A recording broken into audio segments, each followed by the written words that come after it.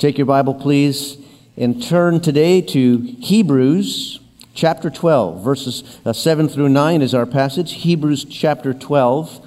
We are continuing in our series, The Battle for Your Family. Today looking at the battle for proper parenting. Here's the key concept this morning. God cares about our kids.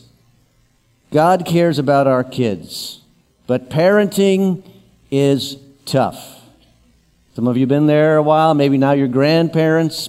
Grandparenting is tough, but God cares about our kids. Irma Bombeck, some years ago, wrote about the task of raising children, and she made the analogy that raising children is a lot like flying a kite on a calm day, right? If you've ever tried to do that, you know, she says it's all about mom and dad frantically running around, pulling this little cutie along.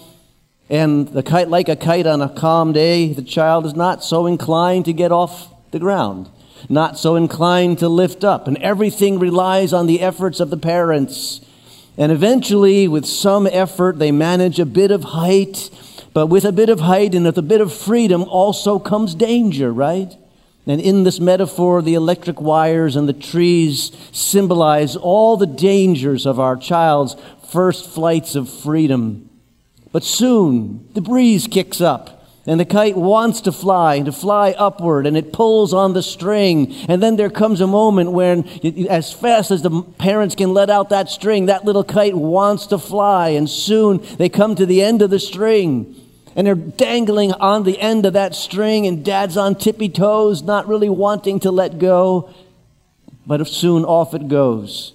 And eventually, the kite flies away into the beautiful sky. And mom and dad watch their baby take off on new flight.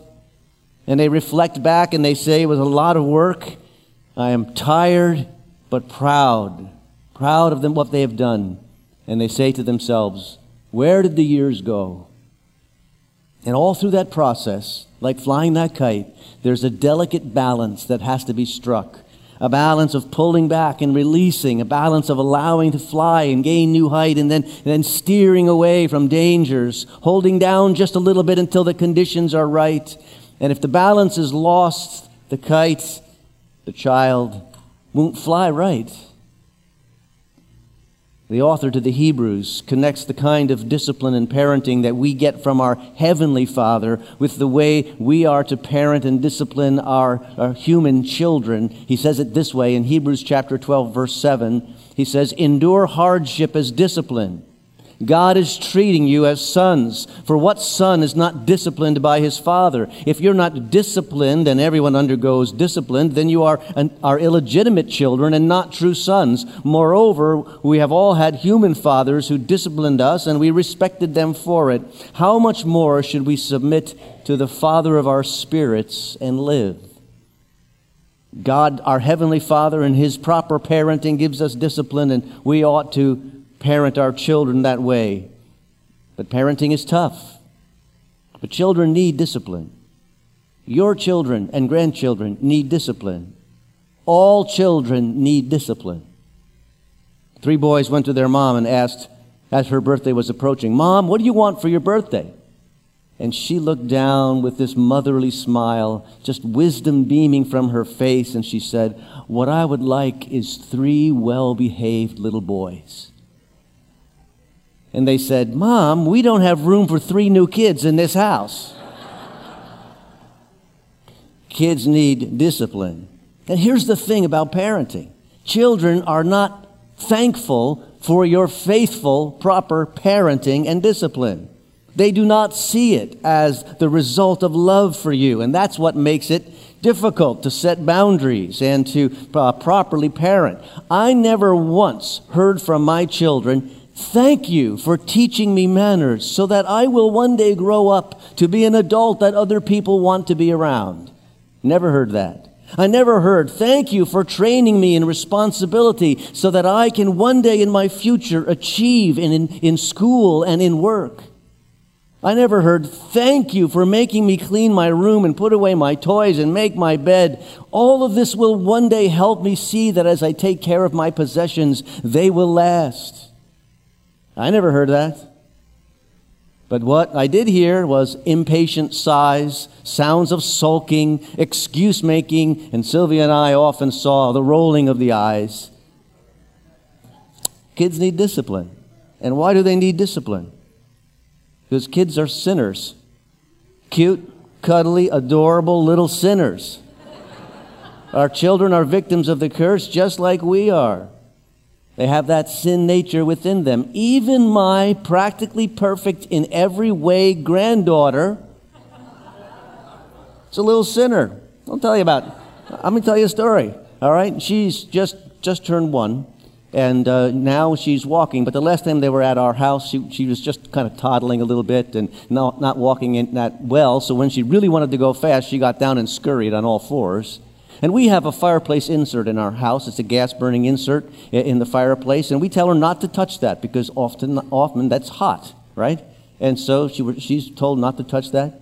No sooner did they get in the house, they put her down, she gets down, and she scurries over to that fireplace insert, reaches her little hand out, and then turns back to look at us.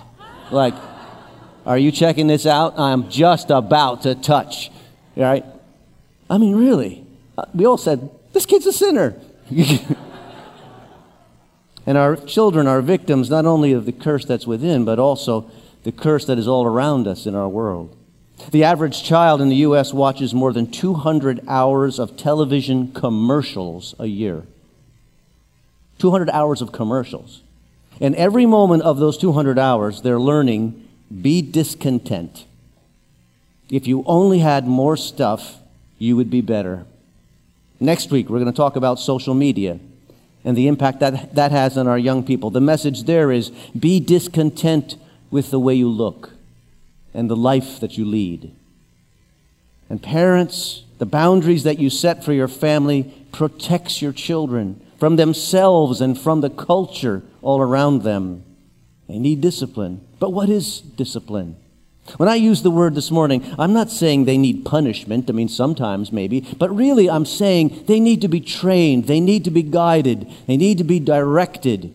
Your family is a training camp for righteous living. It's a training school for righteous thinking.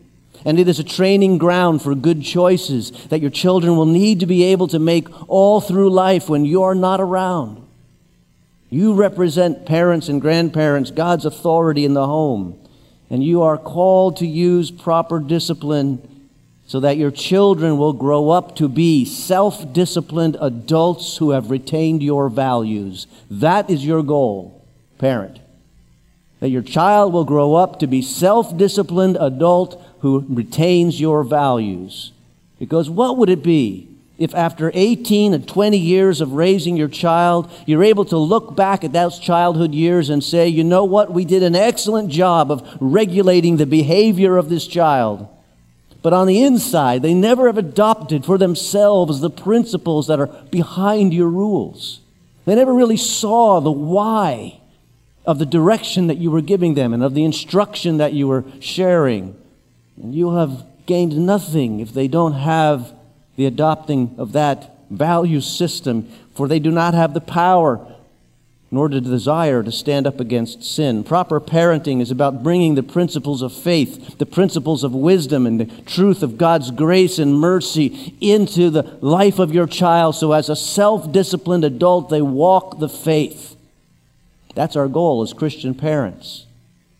But it's hard. Paul warns us a bit about the difficulty. He talks to fathers here in Ephesians 6:4, but it could be fathers or mothers. He said, fathers, do not exasperate your children. Instead, bring them up in the training and instruction of the Lord.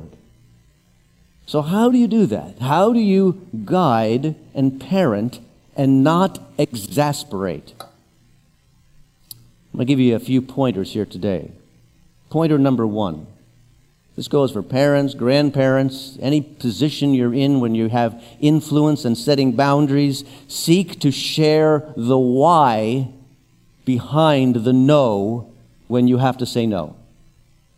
Share the why. A lot of parenting is setting boundaries, and that means rules. And that means you will say no from time to time. It will come out of your mouth, and that's okay. Children need boundaries. If you are one of those parents who have decided in your mind's eye, well, I'm going to raise my child without ever saying no to them, you got to think again. Because setting boundaries is part of parenting. But exasperation comes when in the rules of your home, they seem to be arbitrary or they seem to be trivial, when they are inconsistently applied and discipline seems to be a feature more of the mood of mom and dad than in an actual value system at work. That's exasperating. The hard task of Christian parenting is to tie a vision of God's standards and God's principles into the way we live in this house. You have to go beyond "we don't do that" to "we don't do that because this is what God says about that. This is why we don't do that, or why we do this." What I'm talking about is taking the principles of righteousness, of purity, of witness that we see in the Word of God, and allowing them to be those underlying foundation for the rules of our home, talking to our children about what a wonderful, powerful thing it is to live seeking to please God, and reflecting in our standards in our homes. This is why we have standards and values. So why will I not let you go to that party where there's going to be drinking? Number one, because it's unsafe. Number two, because you are easily influenced even with your best intentions, and I know that. Number three, because things happen at parties like that are inappropriate and impure, and I don't want you around those things. Number four, you and us as a family have a reputation for Jesus' sake to guard. Why will I not let you run outside and play after dinner instead of doing your homework? One, I love you and I have a responsibility to help you do well. Two, in the unsupervised hours, especially when it's dark, kids get into trouble and I don't want that for you. Three, right now, your job is school and I want you to do that job well so you're not going to be limited in the future. We need to say why behind the no and tie it to a standard beyond us. And then we need to let the kids see God's grace make a difference in the way things happen in this home, in the way that we live the parent's life. God's grace in my life changes the way I watch TV. It changes the way I go to the movies and what movies I attend. It changes the way I use my money, the way I use my time, the language that I use. All of this is altered because I have been touched by the grace of God. And your kids need to see that in action. A life that's seeking to honor God. So they will understand as you seek to apply those standards to them that there's a reason that is not arbitrary and not trivial. Number two, to not exasperate our children. Make sure you don't discipline based on a desire for your own comfort and your own convenience. In other words, don't make the way, parents, that you enforce the rules of your home all about you and the way you feel in the moment. That is exasperating. Think back to when you were a child. Maybe you can remember a situation where you could hear mom and dad in an argument downstairs. And you knew in the back of your mind that since mom and dad are in an argument downstairs, what I need to do is I need to go tidy up my room. Not because my room is such a big mess, but because when they're in that state of argument against each other, any little problem becomes a big problem based on the mood that they're in. Maybe you can relate to that. And if you grow up in an alcoholic home, you multiply that feeling by 100 times. Because you knew, as you walked into the house, you need to get a sense of what the mood of the house was in to know what rules would be enforced and how they would be enforced.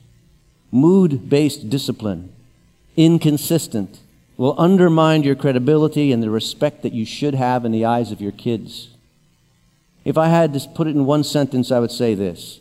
One of the key secrets to training your children in righteousness without exasperating them is simply to remember, parents, grandparents, we need to be the grown-ups in the home. We can't act like oversized teenagers longing for just self-indulgence. When we live that way ourselves, that kite will not fly right. It'll crash. But thirdly, remember this. Relationships trump rules. We need rules in the home. We need boundaries. But relationships are where it's at. One dad tells the story of wrestling with his 10-year-old son. They had a relationship where they kind of had fun roughhousing together and playing around and wrestling on the floor. And this particular time, Dad made a move that for whatever reason, the son just went flying across the room, landed with a thud. And for a few horrified seconds, the dad thought to himself, oh my goodness, I really hurt him. Maybe he's got a concussion or something. I can imagine Child Protective Services being called. But that kid jumped up and said, Dad, that was great. Let's do it again. And he thought to himself, this is the same kid who dissolves into tears at a slight spanking because of bad behavior. The same kid. See, it's not about the force. It's about the relationship.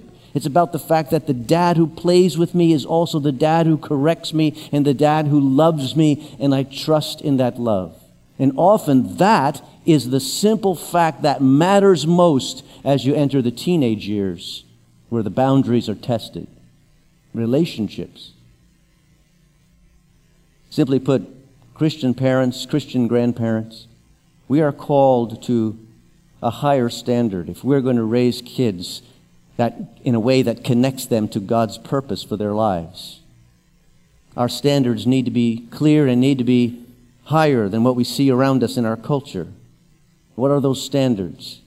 One of them is this: train your child to respect and honor authority. Because that starts in the home, and that continues through life. Exodus 20, verse 12, honor your father and mother, so that you may live long in the land that your God is giving you. We train our children to respect and honor authority because it is essential to the Christian life to respect and honor the authority of the Lord, the authority of the Word of God. It's essential to living a life that's going to be successful in general. Lovingly discipline your child for attitudes of rebellion so that you avoid actions of destruction later on. Respect and obey authority. Number 2, teach your children and your grandchildren to say, I'm sorry, and to apologize when they do wrong. Learning to feel remorse, learning to apologize and to follow a pathway of repentance and ask forgiveness is an essential Christian life skill. You never outgrow that because you never get perfect. And there will always be something for which we will need to be able to summon that capacity to be repentant and to seek apology. And mom and dad, the truth is that when your children see that in you, they begin to grow up like that. It's a lifelong quality. It takes humility. But in Proverbs 11, verse 2, it says this, with humility comes wisdom. It is wise to have that humility that says, I'm sorry. That was wrong. I did that wrong. I handled that poorly. I want to try to do that over again. When your kids see that in you and you teach that in them, you are arming them for a life that honors the Lord. Thirdly, we need to teach our children to learn to sympathize with those who are hurting and to care about the needs of others. Once again, that's a higher standard that connects to the Christian life. Training our children to care, not making sure we don't model a closed-minded, bigoted, judgmental attitude that only looks out for number one. Well, as long as it's not affecting me, I don't care about it at all. An attitude that sees everybody else's need as everybody else's problems, I'm not going to get involved. But the golden rule is do to others as you would have them do unto you. And that needs to be a part of the fabric of our families. To care, to reach out, to make a difference in terms of the needs you know about and the needs that you hear about for those around you. And fourthly, children should come to know that Jesus loves them And they should know that the fact that Jesus loves them is the greatest self-esteem message of all time. See, here's what I see sometimes we do poorly. We want our kids to come to church. We want our kids to participate in the children's programs and in the youth programs and this kind of thing. But we begin to make it such that doing those kinds of things is out of duty. But your self-esteem is built in the things of the world.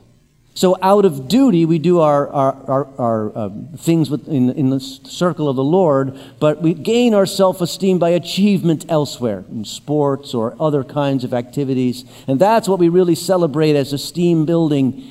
And as a result, what happens is it gets out of balance in terms of what is really the self-esteem message. The message, God loves you. I love you. The message, you can be a child of God forever, is the most life-affirming message of all. From that platform, this is why we participate in the things of the Lord, because we are greatly loved by God. And since we are greatly loved by God, we can share that love with others and grow in that grace, and that's what creates an eternity of blessing for us. That message is the most affirming message of all. From that platform, Christ followers are able to go through life with confidence and hope. Show your kids and your grandkids what a loving follower of Jesus Christ looks like. Teach them to follow him in action. And above all,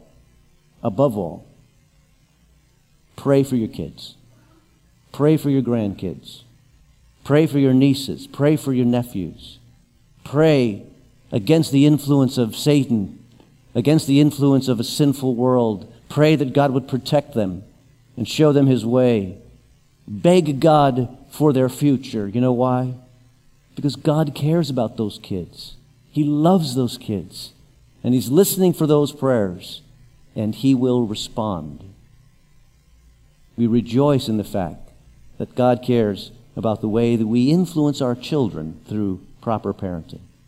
Let's pray together. Heavenly Father, thank you that you've called us into a family of families. And we need to influence our children in the proper way, our grandchildren. So, Lord, we pray that you would give us wisdom in so doing. Keep us diligent. For those of us who are in the midst of the child-rearing years, give us stamina, because sometimes it is just easier not to set those boundaries. But, Lord, we know that you care about that.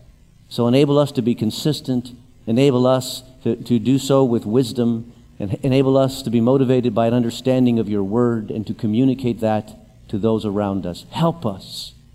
Do that, we pray, for our kids are at stake, and we know you love them. We pray all of this in Jesus' name. Amen.